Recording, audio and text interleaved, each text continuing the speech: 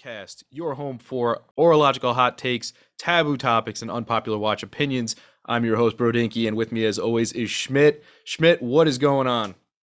It's going, my friend. How are you doing? How is your Thursday night going? Pretty good. I've had a pretty good week. I've got hopefully some pretty cool things on the horizon for the folks out there. Can't discuss them yet, but soon. Okay. Okay. All right. How are things down by you? Dude, everything's going well. Weather's nice, family's doing good, work is going all right, and everybody's living the dream. So I cannot complain. We're recording another podcast, so here we go. Absolutely, and I would like to congratulate ourselves because as we are recording this, we're probably crossing the 10,000 download mark. So that's cool. Love it.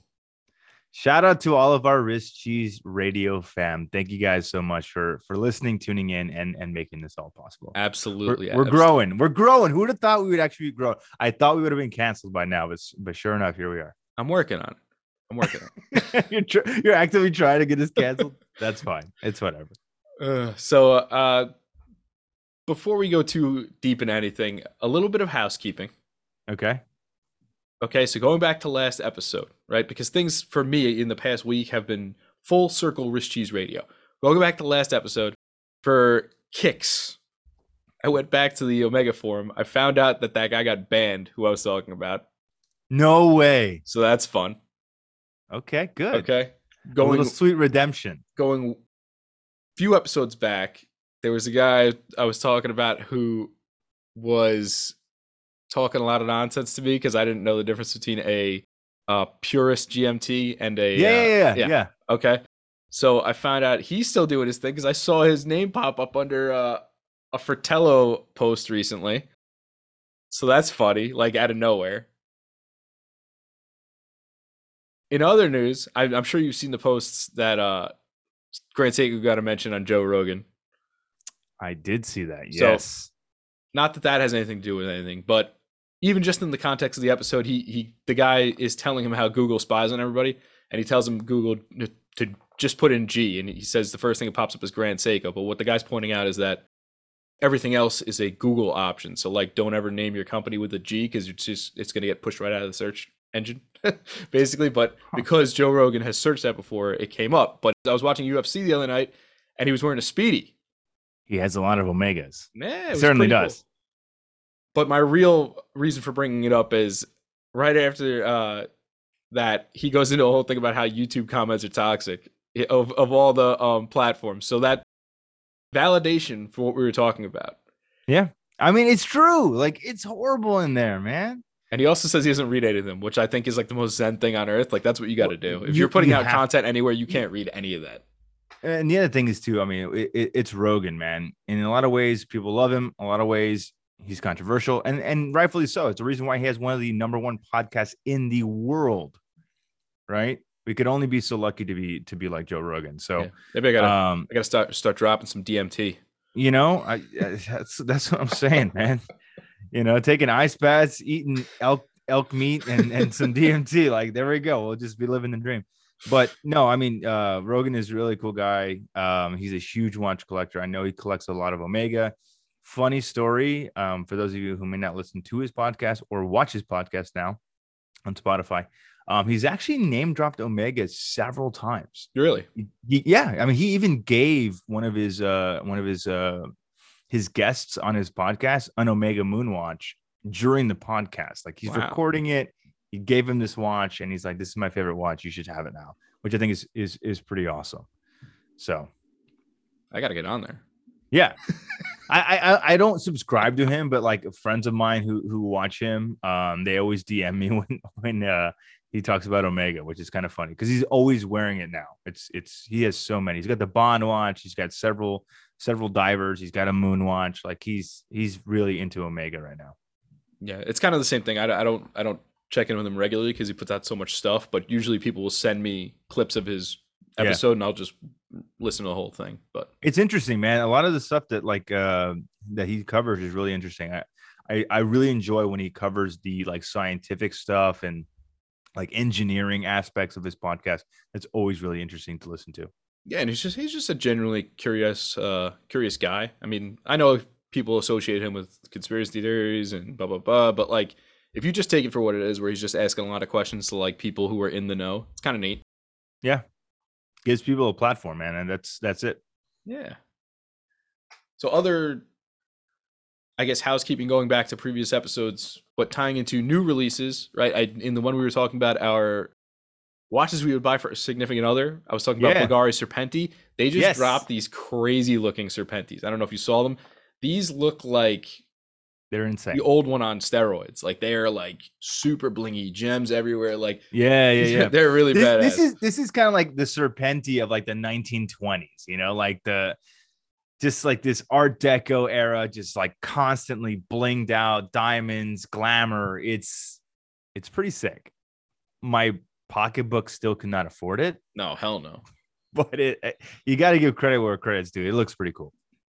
Next, I don't know if you saw the Aura ski trip. It looked like a lot of fun. I had a few friends on that one. You know, sadly, you know, BJ must have lost my invitation in the mail because you know, I didn't get it. So maybe next year.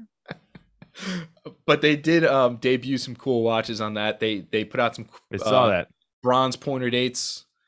And and now with the full bracelet, because I know we had a few bronze models before, but now we got the full bracelet. So I'm curious to see how that's going to work out. I mean, as you guys know, that bro gave away the cotton candy right last year. Yep. And that had a bronze bracelet too. And it's we've seen some shots of it since it was gifted.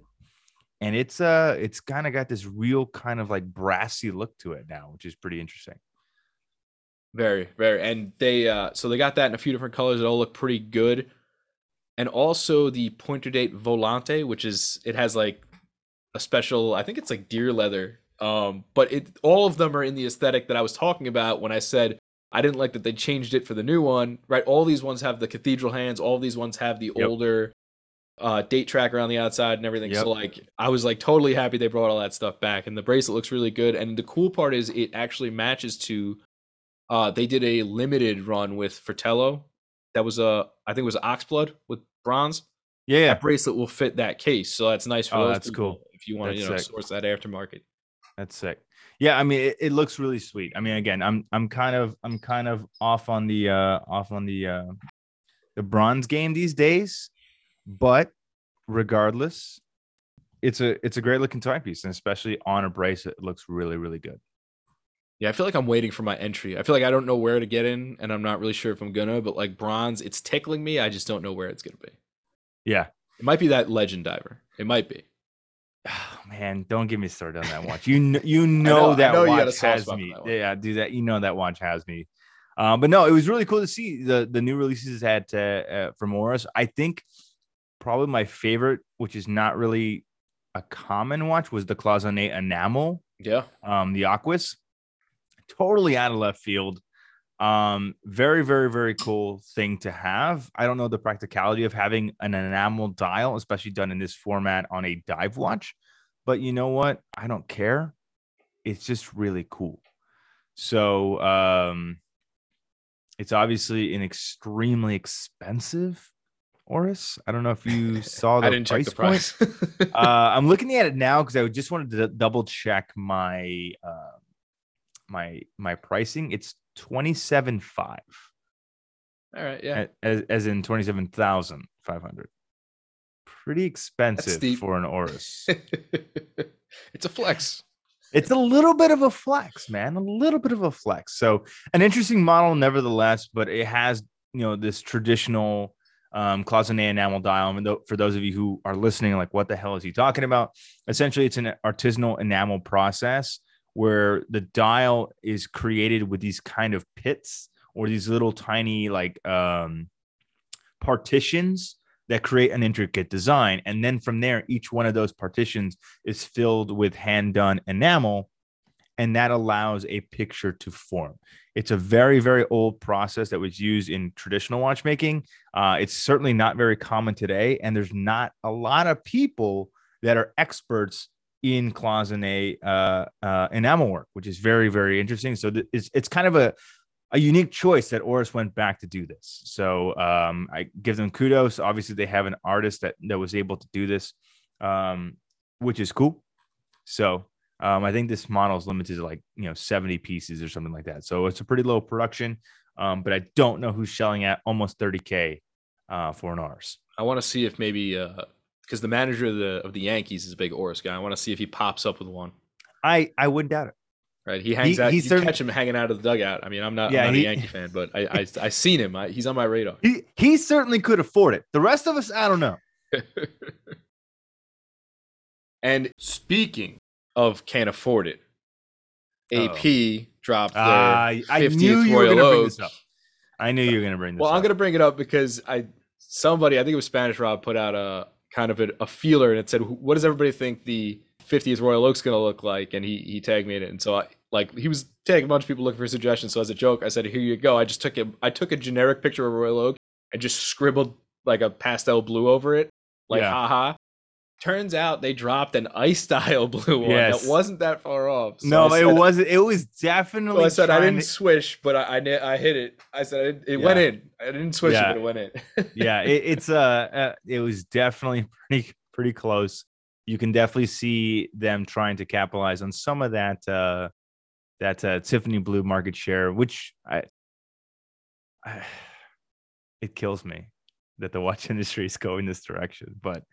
I mean, again, they know what they're doing. They know their market audience, and they're going to create stuff that they know is going to sell and sell very quickly at huge amounts with a lot of hype behind it. So, again, can't hate the player, hate the game, but it's certainly an interesting choice. Not at all something that I would have done design wise. I would have come up with something cool, do like why does an AP do something crazy like a burgundy dial, or do something like I know they've done some purple stuff in the past. Do orange like the gold Doxa? I just come up with something left field, that would be really, really, really cool. But yeah, they had some a couple interesting dials on. It's almost like a dial that fades out to black.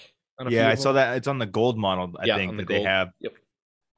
It's almost a fume, but you can't really say fume because it's not an enamel process. Right. But it has that look, right? We talked about that last episode. Yeah, and they also had some other gold. I think it almost has like a gunmetal gray type of dial. Looks pretty good. And then I saw a green dial in there somewhere. Again, I don't pay a ton of attention because, like, the person who asked me about them, I said they're great, but like they're not really realistic. Well, he said they're not realistic, and he goes, "Why? Because of wait lists?" I go, "Well, the price is also pretty prohibitive, but sure."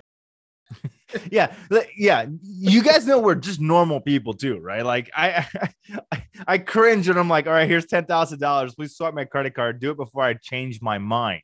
Yeah, when I win my fight against Jake Paul, I'll get an AP. Okay. Yes, there we go. Maybe he'll just give me one before he beats me into oblivion, like he did the last guy. He gave him a steel Rolex before. You gotta watch out though. He's been exposed as a Fugazi a few times. His brother's Pokemon collection is fake. Oh, dude, yes, we talked about that a few episodes back, and then they come out later on. More housebreak. More housekeeping? Yeah. Told you, full circle. Everything.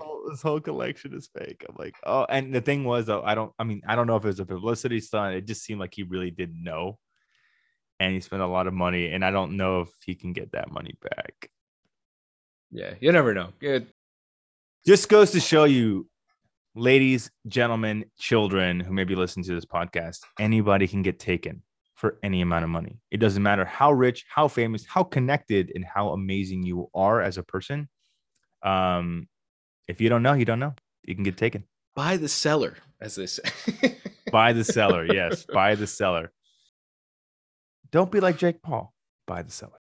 And lastly, among new releases, and this one's going to help me bring us into our main topic, the new King Seikos dropped that I'm a big fan of, but not everybody is a big fan of. Bro, you are getting the ojo through the stereo right now. People are giving you the evil eye, my friend. And I'm good with it. I'm here for it. But so they dropped it in a few different dial colors. I saw that. A couple not so traditional, kind of a reddish burgundy wine, whatever you want to call it, and a brown, both of which look pretty dope. I between the two though, I'm not a big brown person. Like even if it's like leaning towards bronze color, like Or I'm like still copper. not. Yeah. Yeah, I'm still not. It reminds me of things that are unmentionable and shouldn't be discussed on watches. Well, especially when you have Uh, a small child, right? You see yeah, enough of yeah, it. you just not something you want to be constantly reminded with. I would say out of all of those King Seiko releases, suffice the one with the silver dial, which looks like the most classic Yep. of them. It looks like one that was literally plucked out of the late 60s, early 70s. I'd have to say it's the Bordeaux for me. That dial is awesome, and it looks so good on that case and that bracelet. It's phenomenal. Yeah, that one it's got a pretty good hook in me right now. So we'll see if it sticks. But Does it have you by the nethers? it's definitely dancing around the area. I'll tell you that much. It's definitely dancing. I love it. I love There's a it. tingle. Okay. There is a hint of a tingle. Okay, you heard it here first. So we'll see, guys, if But yeah, later on this year, bro ends up with one of these cool King especially Seikos. 37 millimeters. That's like right in my sweet zone. The bracelet looks And great. you're a Seiko Right. guy, man. Like this is your wheelhouse. Right. And it looks really nicely finished. So we'll see about that. But this is going to lead into our topic because a lot of people had beef with this. And if you saw my meme, I was clowning on people who they have so many gripes with watches, right? Like, and yet, well, we're willing to shell out for watches that have kind of the same flaws, but because they're either limited or they're high demand, like we're okay with it. But then, like the same thing that people are gonna crap on the Seiko for, like it doesn't make any sense. It's the same thing except you can buy one of them. So what's the difference? I don't understand. Yeah. Anyway, leading into the topic about sort of this obsession with specs and movements and things like that. Right, so this King Seiko has a 6R31 movement in it, right? It's the next generation of 6R movement. It's replacing the 6R15. The 6R15 came in watches like the Sarb line, so the Alpinist, the 033, 035, the Cocktail Time. Those had 6R15s, and generally those were cheaper watches, and so that's part of the gripe here. Yeah. The newer 6R is found in mostly $6 to like $1,100-$1,200 Seikos, right? Like the higher end Seiko divers now, and some of their mid tier watches. And basically, the only difference between them is that this one has a 70-hour power reserve. They're both Okay. rated the same accuracy wise.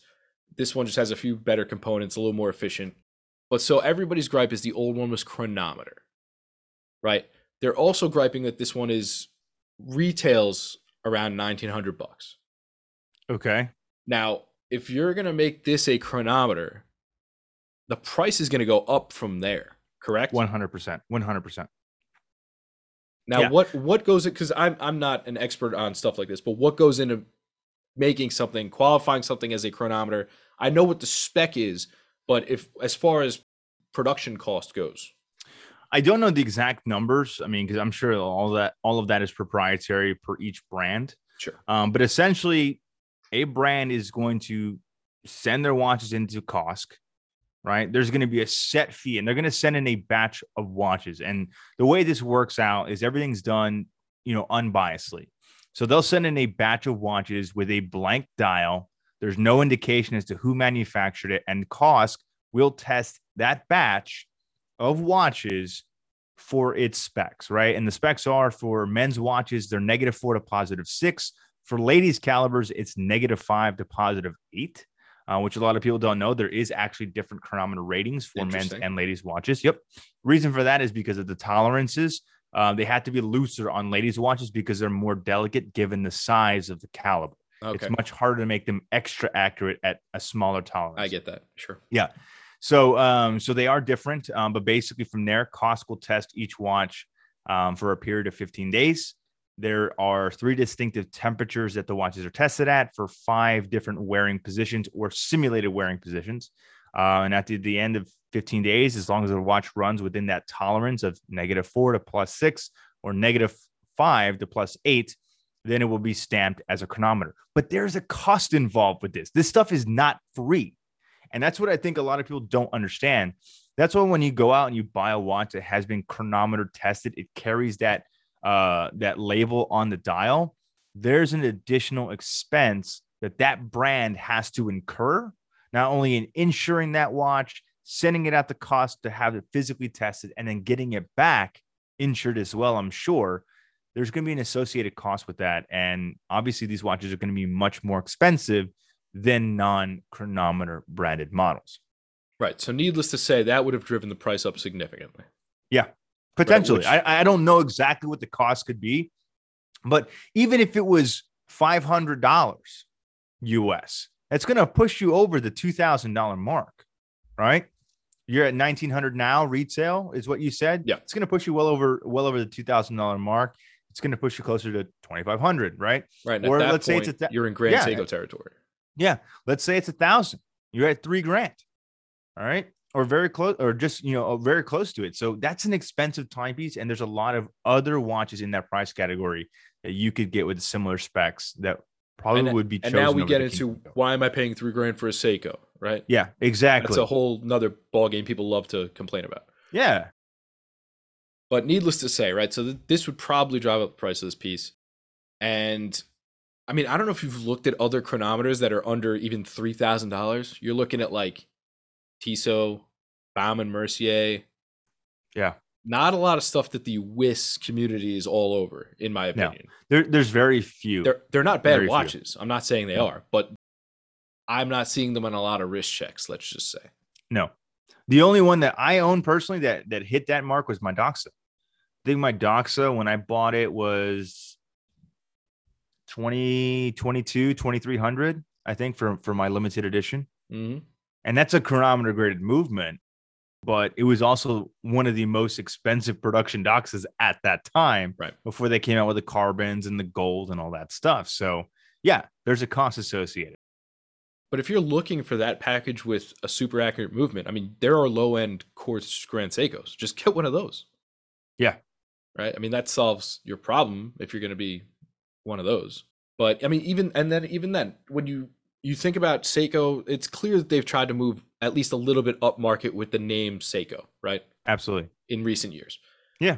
As anything that moves up market, right? I think about even Japanese cars. Remember, you used to be able to get them for a song back in not even that long ago. Because nobody wanted to buy them because the sentiment wasn't that they were desirable, right? The universal sentiment. I remember I experienced this growing up. My parents, when they bought vehicles, they were GMCs, they were Chevys, they were made in America back when they still were made in America, right? Yeah. Before they started getting outsourced to other countries. And that was the thing. We bought American cars. Now, was that something that was overly pushed on me? No, but it was just kind of like the unspoken thing that's what we did. As I got older and things started to change, car manufacturers started to end up overseas, or they ended up in different countries. The quality changed. And then very quickly we stopped buying GMCs and Chevys. And all of a sudden we started buying, different European cars and different, Japanese cars. And today I only drive Japanese cars because they're made well, and they are made in the United States. Coincidentally, a lot of them these days. It just doesn't make any sense, but it's true. They're made by Americans here in the United States, even though they're Japanese, which is very interesting. But I think the sentiment has shifted to brands like Seiko because people not only understand them as a good entry price timepiece, but they understand them as also a significant player at multiple price points. And I think that's changing for a lot of people. Yeah. And I always parallel them with cars because I remember when I used to see ads for like a Civic at like $12,000. You know what I mean? And my first car was a Civic, and it was probably, it was a 95, but it wasn't that model, but it was not that far after. And I realized inflation and everything, but you look at a Civic now, they're up in the high 20s. Yeah. And they're not beaters anymore. They're nice cars. Yeah, they are. Similar idea. They moved up market, and with it came the price. It's what happens. It's what happens just naturally. Again, it's supply and demand. Obviously the car market's really weird right now. Yeah. Used cars are going for well over their asking price. Same thing with regular cars. A lot of these regular cars are being sold without, certain amenities because, chips and things are on back order. They can't source them. Yeah. I've heard that right now, a lot of car manufacturers are shipping vehicles without like USB ports and different connectors for like aux cables and stuff because they can't get them. And I've Scarcity. heard, yeah, yes, it was just, I mean, scarcity, but also just like, other things that we won't get into on these types of podcasts, but it's crazy. It's crazy what's happened, right? It just comes from a mentality shift, a cultural shift, and all of that's changing. And it's a perception thing. So now the Japanese vehicles and subsequently Japanese watches are much more in vogue within those respective communities, and they're much more widely accepted. It's no question why Japanese brands are going to start capitalizing on that. They know that they are desirable. Let's produce more desirable models because we know we're going to sell them and we know people are going to buy them. I mean, that's just kind of where it's at.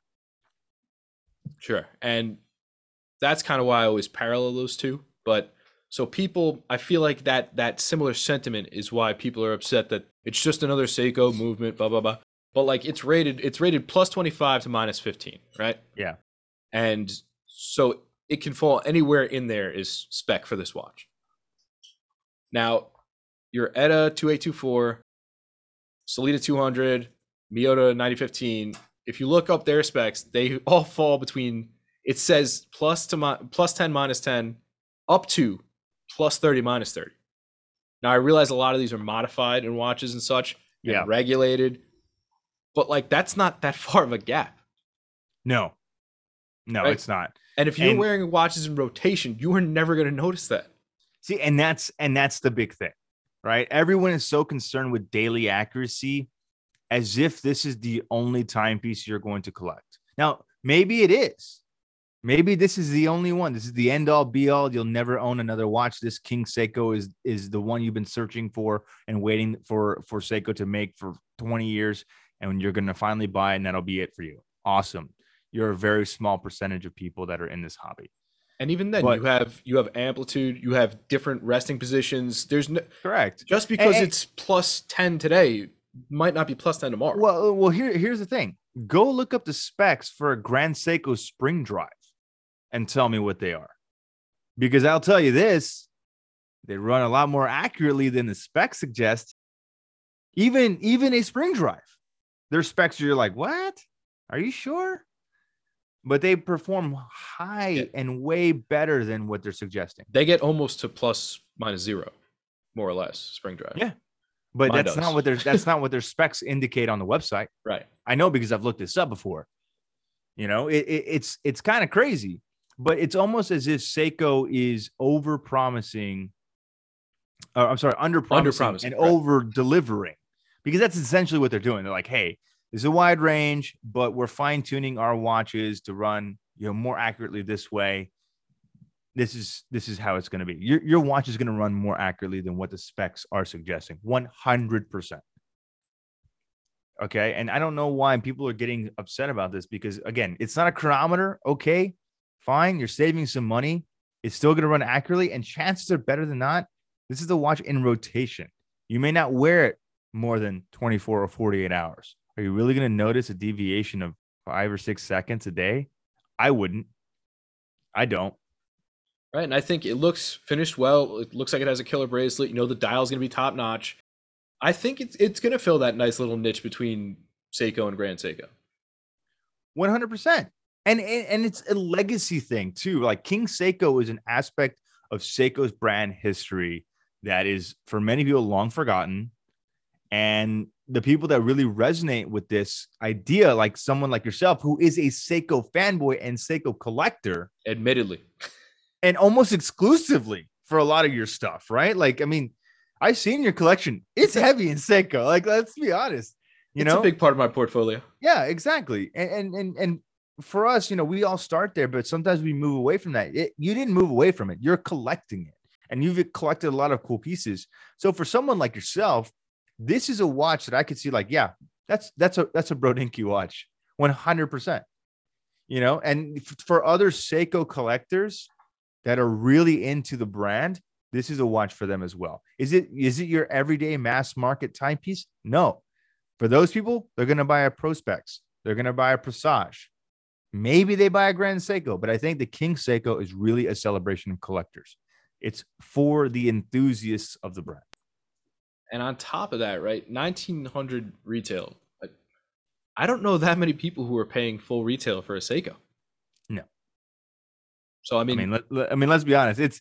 It's kind of the unwritten joke when you buy a Seiko, like, well, it's retailing for 500, but I'll get it for 380. What's my wiggle room, right? Yeah, exactly. What's my wiggle room? So so you're gonna get it for what, 1500, 1600, right? The Yeah, price is coming down it's now. kind of like a respectable Invicta. You know, it's like the market price is 1200, but I'm gonna get it for 3. So,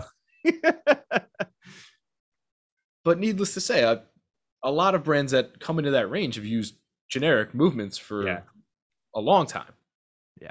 Right. Yeah. Even farther up the chain than that. Right. I think IWC, I think Panerai, I think Breitling. A lot of brands, even still today. Yeah. Even still today. I mean, you look at someone like Tag. I mean, not the Tag is every witch's dream watch, but they have some cool watches. I mean, the Monaco comes to mind, but a lot of their early chronographs, a lot of their early, their Caliber 5, all those are modified versions of ETA movements or Solita movements since they've transitioned away from ETA. All of that stuff is not in-house. It's done to their specs, but it's still based on something else that was created before and not by them. Now, that's a knock, but on the other hand, it's a positive because almost anybody can service a generic movement. Yeah. Theoretically. Yes, theoretically. And probably at a lesser cost than if you have to ship it and wait for it to come back. And at least I would think a competent watchmaker could service an Etta, a Seiko, a Solita. Yeah. So that's kind of nice. It certainly could be. I will say this because I always am devil's advocate about this, and having worked in the industry myself, I will always make sure I bring you guys the right information.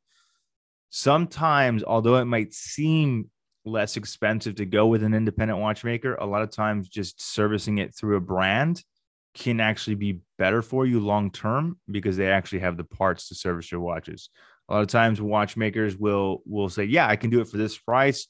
And then they go out and they try to search down parts and they can't get them. They're harder to find. The lead times are longer because they're trying to source these things. And all of a sudden, price starts going up from what you originally negotiated. That is pretty common because a lot of these independents don't have parts accounts with major brands anymore because major brands are trying to control their servicing and parts department labor force and trying to make sure that their quality is synonymous with their service.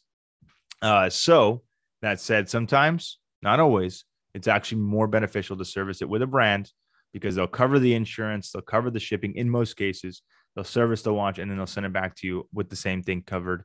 And because they have ready access to the parts, it could actually potentially be less expensive. I would also think your warranty on it would be a little better.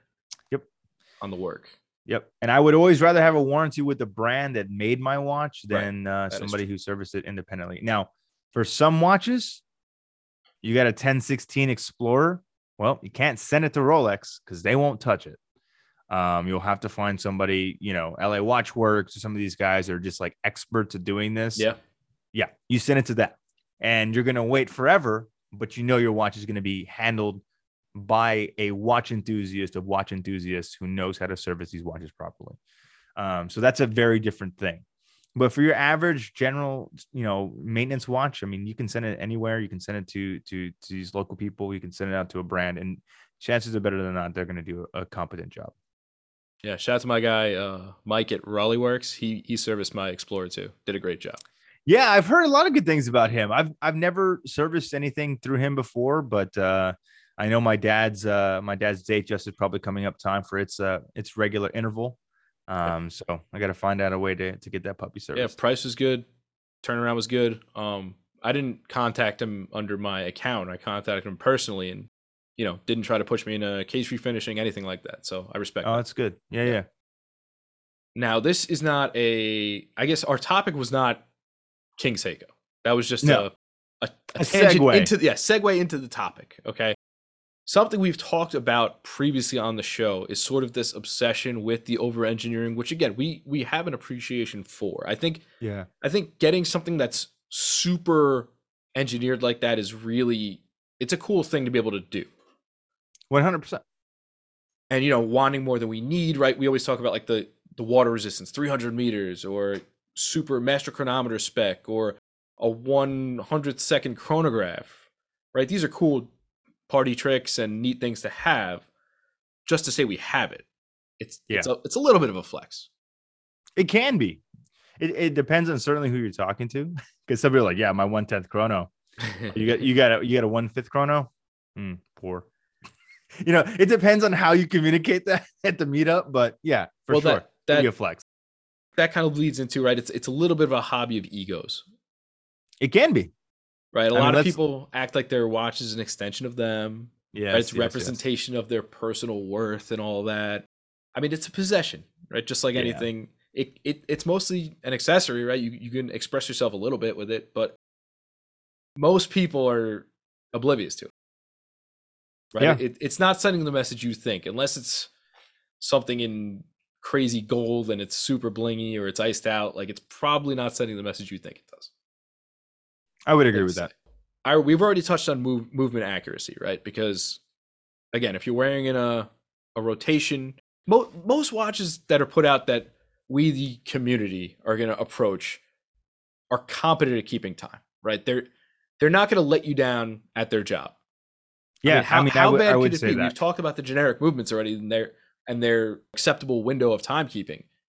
They're not going to let you down, right? No. So it's hard to find one that will, I would say, unless you're in really bad, really cheap movements, maybe in the fashion and brands. Again, you're. It's about, we talked about this before. You get what you pay for, right? Like, I mean, yes. Like, what do you expect at $2,000? What do you expect at $500? What do you expect at $150? You buy something on Alibaba, like, do you really expect it to be chronometer spec? Like, sorry. I mean, I know Jory told you to go buy one on their special deals, but hey, it's probably not going to run the best, I do. And that's kind of the point, at least with timekeeping for me. And I can appreciate chronometer, master chronometer. That's cool. But the average person, I would say, doesn't need it. There is certainly an argument for that. 100%. 100%. But like me, there's also an argument for it. Oh, sure. I mean, especially there are people who need precision time in the world. That's a thing, right? So I understand that the need for the capability makes sense. But even when you talk about things like water resistance, right? As we've spoken, you have diving experience. You said, you only go down so far if you're a recreational diver, and then if you're a certified diver, you can still only go down so far. How many people are doing saturation diving? Not many. I would hedge a bet it's probably not even 1/10%. So more or less, none of us need 300, 500 meters. You don't need that, and you don't need a helium escape valve. Like 100%. Right. Huge. I mean, and there's a lot of watch brands out there that have insane diving credentials in terms of their meters or depth rating, and they got the helium escape valves. Let's be honest, guys. The vast majority of us will never even take our watches scuba diving. I'm, again, one of the exceptions. Jason Heaton, James Stacy, Cole Pennington. Like, there's very few people that will, in the world of watches, that will take their watches diving. A lot of the times it's because, like, we want to, because we're enthusiasts, and two, because we're writing blogs and stuff about stuff. You don't know, right?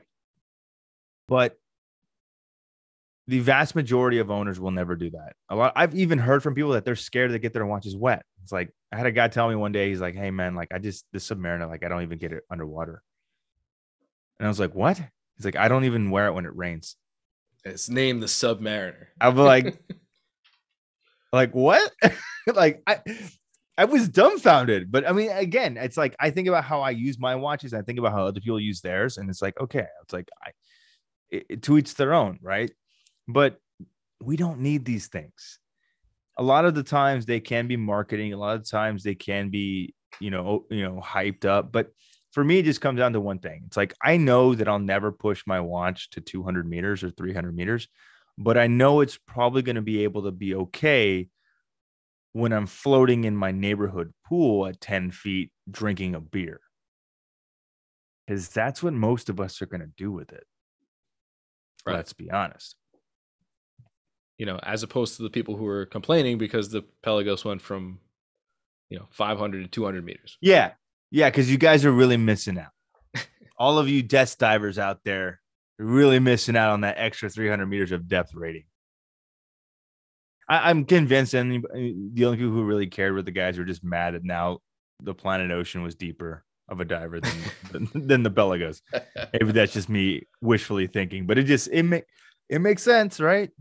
And for some things, like I've talked about how I enjoy moon phase. I wouldn't be using it for any practical reason, but I appreciate the, I guess, the analog kind of vintage Marvel aspect of Yeah. that, as opposed to something like a crazy split second chronograph that who's using that? Nobody really. I mean, I mean, like think about like a flyback, right? Like Yeah, flybacks were specifically designed for aerial bombing rates, so that you could accurately determine, the start and stop of your chronograph, and there was no lapse in the time because again, you're flying at 100 miles an hour. One split second could be several distances in the future, right? Like yeah, as you're yes. traveling, right? So you needed a flyback function to instantaneously reset your chronograph without the delay of having to stop it and then restart it manually. I'm not an aviator and I'm certainly not a bombardier. So I don't know who's using a flyback feature other than to troll your friends at the bar or at the local meetup. Like I know I just saw today Houdinki posted in their shop the Blanc Pond. I think it's not a Type 20, but it's a chronograph. It was a heritage chronograph and they made it in titanium. It's so sick. It looks so good. It's like 42 and a half millimeters, blue dial, blue bezel, blue leather strap, titanium. It's got an amazing movement in the back. And it's a flyback.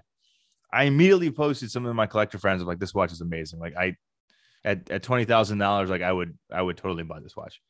Um, but I'm thinking to myself, like, I literally have zero usages for a flyback other than to just impress people.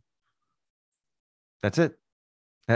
Nothing else. It's, as we talked about, it's a useless spec, And I but it's know, cool. I know, like some race car drivers wear chronos, but like, does anybody know if they actually even use them? I know a lot of them have brand Well, relationships. I mean, let's just think of it this way. The most important race car driver in Formula One right now is Lewis Hamilton, Yeah, right? Like I know the tag ambassador guy just won. I'm not a big F1 guy, but I know he is did that win. Verstappen? I think that's him. He's a young guy. I know he won, and he's an ambassador for tag, which is cool for them. But like Lewis Hamilton has been like a multi-championship winner, right? Like this guy has won a lot of stuff. He wears a big pilot and not a chronograph one. like he wears like an 8-day Power Reserve big pilot, and he's had specialty versions made by between him and IWC because obviously he's an ambassador. But like, how are you going to tell me that like in your profession, the one that's solely associated with speed and timing, you're not wearing a watch for speed or timing? You're just wearing a watch for time. Like it again, it makes no sense, but it also makes all the sense. You know what I mean? Like these things, like I have a chronograph. We talked about this before. I have a Speedmaster, and I'm probably one of the few people who uses my chronograph function regularly for just things that I do, whether it's timing a laundry cycle or how long I've been outside of the house if I have to run an errand, or I have a presentation for work coming up and I need to time how long I'm presenting. Things like that. I use my chronograph all the time. Cooking, parking meters, whatever it is. I can probably safely say with maybe 90% confidence that I'm one of a very small percentage of people that does that. Everyone else that I've talked to in my career, especially, back in the day when I used to sell watches, like, yeah, dude, it's got cool extra buttons. Like, I'm about that. Like, I don't know how they function. I don't need to know how they function. They just look cool. So I want it. Like, okay, that's cool, man. That'll be $8,000 plus tax. Yeah, I mean, hey, people are paying 40 for the white one with the black Just bezel. stop. Just stop. Don't trigger me. I saw how you conveniently left out the post about the Daytona in our post. You didn't post it in the pictures, bro. I see that. That's it. I did, yeah, conveniently. No, and it's funny. I was gonna say when we were talking about the $1,900 complaint, I'm like, have we looked at the market recently for anything? I mean, I know that's secondary pricing, but like people are paying up to that. and we're gonna complain about a $1,900 Seiko that you can get for probably Well, it's 1,500. because it's Seiko, right? I mean, I remember when the 62 Moss LE came out back in the Yeah, day. I think it was like 2017, 2018. Everyone lost their minds. They're like, when it first dropped, everyone was like, "Oh hell yeah, this is awesome! I can't wait to own it." And they're like, $3,000. Yeah, forget that. I ain't paying that for a Seiko. And then they're like, "Well, it's basically a Grand Seiko movement without being in a Grand Seiko." And they're like, "Nah, it's $3,000. It's too much. Pass." Or is my favorite comment, hard pass. hard pass. It's like, well, nobody asked you, bro. Hard pass. So yeah. And I'm gonna give you my little gripe with the timing of cooking thing. And I've told a few people about this who are like foodie watch people. Yeah. Now I understand why it works for certain people, because if you're not, especially if you're not doing it often, having a generic amount of time that you know something is done in is good to have. Yeah. But in reality, cooking is a function of temperature, not time. Yeah, absolutely. Like a steak, you don't cook it for 5 minutes, right? You cook it You to a cook temperature. you cook it to 135 and you pull it, right? Like it's Depending what you want. yeah. Right. If you're gonna try to, You should only be cooking it to 130 to 135 and pull it. If you're really, I mean, like if you want to just like pour gasoline on it, yeah, sure, why not cook it to 165? Like just destroy it. Right. And even like smoking takes hours and hours and hours. Yeah. But realistically, slow, baby, 275. But realistically, a time frame is not great, because if you don't hit that temperature, that 190-ish, and then you're gonna have to let it run over, you're not gonna be able to pull that pork or whatever it might be. Yeah. That brisket's not gonna be tender. So Yeah. while the time frame is a good thing to go by, it's not the be all end all, and it can get No, you in trouble. 100%. I mostly, if I use it for cooking, it's for cooking things long duration. Like a smoking is a good thing, but you're right. You I still got need your probes. thermometer, right? Yeah. I still got probes. I still got thermometers for that. But what I'm doing is, because as you know, like, I mean, let's say you put in like pork, right? Or you're gonna do pulled pork, or you're gonna do ribs, you're gonna do something like that, a brisket. It's like an 8-hour thing, right? Depending on the size of the meat and how much you're making, it can be Size of your even longer than smoker, that. temperature Yeah, you're working at, exactly. It can be even longer tons than of that. variables. Yeah. So, if I'm going to use my watch to time stuff, usually it's to time those types of intervals, right? Like it's okay. I know I'm going to start this. I'm going to step away. I got to do other food prep. I'm going to catch a nap. Right. Something that's different. At 6 hours, I'm going to check it. Correct. Right. That's what you use. Or let's say you're going to put in, a casserole, right? Where that is not really so contingent on temperature. It's more contingent on time. Then you could be like, all right, this casserole is going to be done in an hour at 350, right? Boom. Start my chronograph, step away, go fold some laundry, feed the baby, whatever it might be. Then I can come back and take care of myself. It's more so like that. But again, like steaks, like I don't know who's timing steaks, because if you time it 5 minutes, I hear a lot of people timing steaks. It's just because, again, it's just, this is the eye-opening thing that I learned, and not that this is a cooking podcast, but this is the eye-opening thing that I learned too. It's like, I didn't know, it wasn't until I started watching some YouTube channels and understanding more about cooking, getting into the grilling world, that it's 100% time, or it's 100% temperature over time, right? Because your fire could be hotter one day versus the previous time that you cooked. You could have more variables. You're not getting enough air. Did you leave the grill open or closed? Exactly. Did you lift it up too many times? Did you vent all the heat out? Are you using thickness of your steak? Yep. Are you using different type of cooking methods? Indirect, direct? What are you doing? Is it different for the type of meat? There's so many variables with cooking, and we could literally have a podcast dedicated to that. There's so many variables, but the cool thing is, I can use my chronograph a lot of times for that kind of things. Like one of my favorite things, even though it's not cooking related, I cook with charcoal.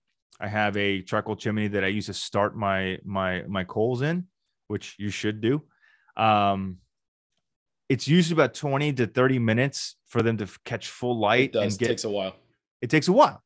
So I use my chronograph to time it, because I got, other meal prep stuff to do before, while my grill coals are getting hot before I dump them. I'll time my chronograph and go do other things. I'll prep meat more. I'll clean up some stuff that I used earlier to prepare. and I'm good to go. So again, there's a lot of usages out there. It's kind of crazy what you can do with these types of things, but a lot of people just don't do them because one, they don't know how to do them, or two, it's just, there's other things, you can ask Alexa to time it for you, or, it's just one of those things, My other problem is whenever I've tried to use a complication, even a dive vessel for a lap time or anything, I get ADD and forget, and then I realize I'm outside of the window I want. I am so on it. I am constantly checking and fidgeting. It's just because for me, it's the easiest way to remind myself of things like that. And,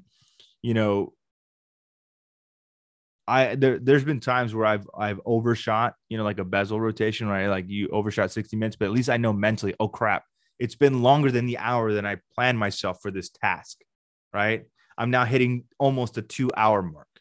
So even if I know I've overshot it, I can at least kind of mentally do the math and say, okay, I missed my window. How much more or less efficient am I because I missed my window? Right? Yeah, and again, there are complications that have merit. I know. Like a GMT does work, but like, how many times are you going to need to track 3 time zones? I've never understood the 3 time zone GMT, to be honest with you.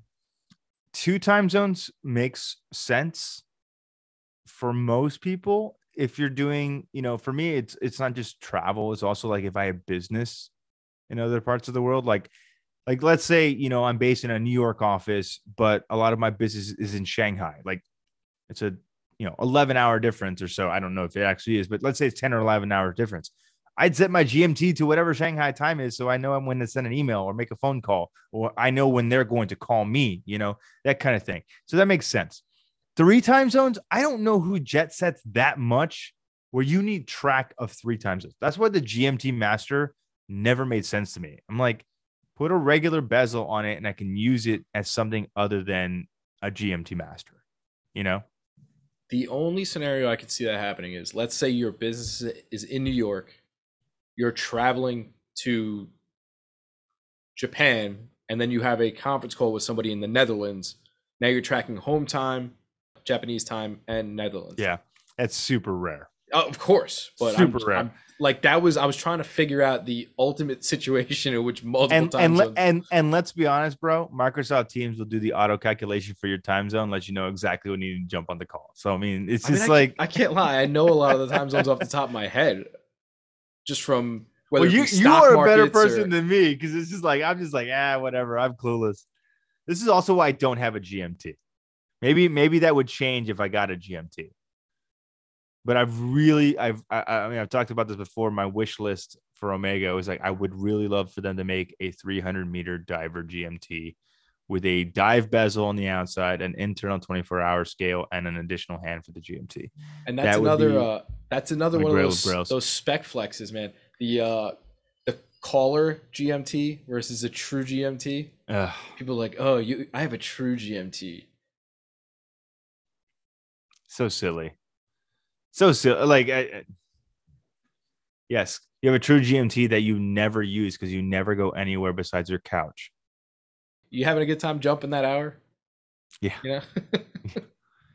So ridiculous. I mean, the things that WatchDam gets upset about are just the most trivial. It's like we can we just take a moment to just appreciate we have cool things that most people just can't have because they're either cost prohibitive or they're not interested in them, or they don't feel as if they're necessary. And yet we had to sit here and burn each other down. It's just hey, well, your GMT, you got one. That's cool, but it's not as cool as my GMT because mine does the other thingy that yours doesn't do. I'm like, what? That doesn't even toxicity. We talked about this on last week's episodes, carrying over to today. Told you, a lot of things coming full circle with She's Radio. Yeah, we're about it. But man, and I guess I can't complain. It keeps the fire burning for my account. I mean, it's easy targets. Yeah. I mean, you got an endless supply of content. I mean, I I almost spit my coffee out when I saw when I saw the meme you posted this week, and everyone was just dogging on it. I was just like, I I understand your frustrations, watch fam, but they're also completely unwarranted. As I've said before, if you don't like it, don't buy it. It's good. Well, and then on top of that, I It's mean, okay. let's be real. The number one driving force behind buying a watch is aesthetic. I know nobody wants to Yes. admit that. Yes. You're not buying a hideous watch because it has a great movement. You're not. Well, I mean, let's just say this. Let's just put a more human aspect on it without getting too meta. If let's say you're a single guy or a single girl and you're going to a bar with friends or colleagues and you see somebody from across the room, are you noticing their personality or are you noticing their looks first? You're noticing their looks first. Then you're making the mental decision to walk over there and talk to them and see about their personality. You're hoping that the personality matches what you're seeing, right? Very, very, very infrequently are we basing our decisions based on what's inside versus what's on the outside. And again, it's not a slight against anybody. It's just human nature. We are naturally attracted to things that we find appealing or attractive. And the same is true with timepieces, right? Like when I look at the dial, I want it to be like, oh, that's cool. This looks sexy to me. This looks awesome. It's different. I think it's unique. Those are things that are special. We don't buy watches that we don't like, that are not attractive to us, right? And again, attractiveness is all relative. Somebody might like that Golf Edition Monaco. It's not for me, but somebody vibes with that watch and they really like it. I'm an OG Monaco guy myself, but there's been a lot of people that love the Golf Edition, right? The same way that they love the Golf Edition, GT for GT, right? So attractiveness is really just in the eye of the beholder, but it comes down to watches too. I mean, this is no different. Sorry, I didn't mean to get all philosophical, but it's just sometimes like I feel like we don't think of things like in real world At face value. Yeah, it's just like, do you think the dial is hideous? Yes. Okay, don't buy it. Do you think the watch is hideous? Yes. Okay, don't buy it. Do you like the watch? Yes. Do you want to own the watch? Yes. Do you think it's too expensive? Well, maybe. Then don't buy it. Like I don't. It's not hard.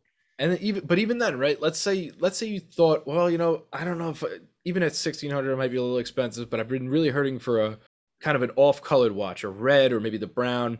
Yeah. But there's not a lot of opportunities for that. So doesn't that kind of intangibly make it worth it that I've been searching for something like this? Yeah. And it might be a little pricey for me, but if I can't find it anywhere else, this is giving me the opportunity. So maybe shell out a couple extra dollars and just get it.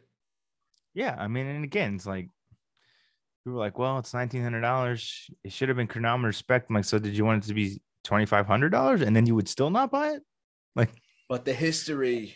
I mean, I get it. I get the history. I know Seiko is one of those brands. So like so many, right, that have diehard purists, right? There are some GS boys out there that are cringing because it doesn't have a GS caliber movement inside or something equivalent, right? It's not chronometer spec. But I appreciate it for what it is, not what it is trying to be. And I think that's the important distinction. It's like, guys, just take it at face value, like it or don't like it. If you like it, buy it. If you don't like it, hard pass. Yeah, just leave a snotty comment on the picture. Hard pass. Well, if they had put the date at 4 and not 4:30, then I maybe would consider it hard pass. That is for an entire other episode. Are you sure we can't just do it? We can't. You want to bang out another hour? we could do a whole episode dedicated to date positions. Yeah, we'll put it on the docket right after the cooking episode. There we go. We'll just keep funneling that back. But that's it, man. That's all I got. What do you got? Yeah, no, I think that's all I got too. I mean, we've kind of run the gamut. I think probably the only thing we left off is maybe like the crazy coatings and things that go on watches. Yes, the crazy people love to pay extra for those, tegimenting and such, but it's okay, guys. The coatings are only at face value. You can also, you can also wear them. your watch and just put some wear on it. No biggie. Yeah. It's okay, guys. Dents, scratches happen. Just ask my I was gonna say, dude. just ask my 1-year-old the most cringy moment of my day today. Just like watching my toddler drop my watch on the floor. Speedmaster down. Houston, Oh, we have a problem. yes, we have a problem. At least you know what? It's still running chronometer. It's still running fine. There is now a dent inside the case, but it's it's her watch eventually anyway. So I guess she can dent it all she wants because she put her own fingerprint on it. Eventually, it's gonna be hers anyway. Look, you did this. You did this when you were 1-year-old. You dented your own watch. So there you go. Maybe you could pay to have it serviced. That's great. And I think the family moment, we could just wrap this up with that one because that's a nice touching idea. There you go. I'm with it. Thank you guys again for tuning in. And thank you for getting us to over 10,000 downloads. That's pretty remarkable. We appreciate the support. We appreciate your kind words and your not so kind words when that happens too. And thank you guys to all those of you out there who keep DMing us every week. We appreciate the content. We appreciate the feedback. We thank you for the engagement. It's been really fun. So we'll continue to keep putting on content. You guys keep continuing to gobble it up. Yeah. And we'll make it happen. Definitely. And with that, ladies and gentlemen, we bid you adieu. Schmidt, adios. Take care, guys. Until next week.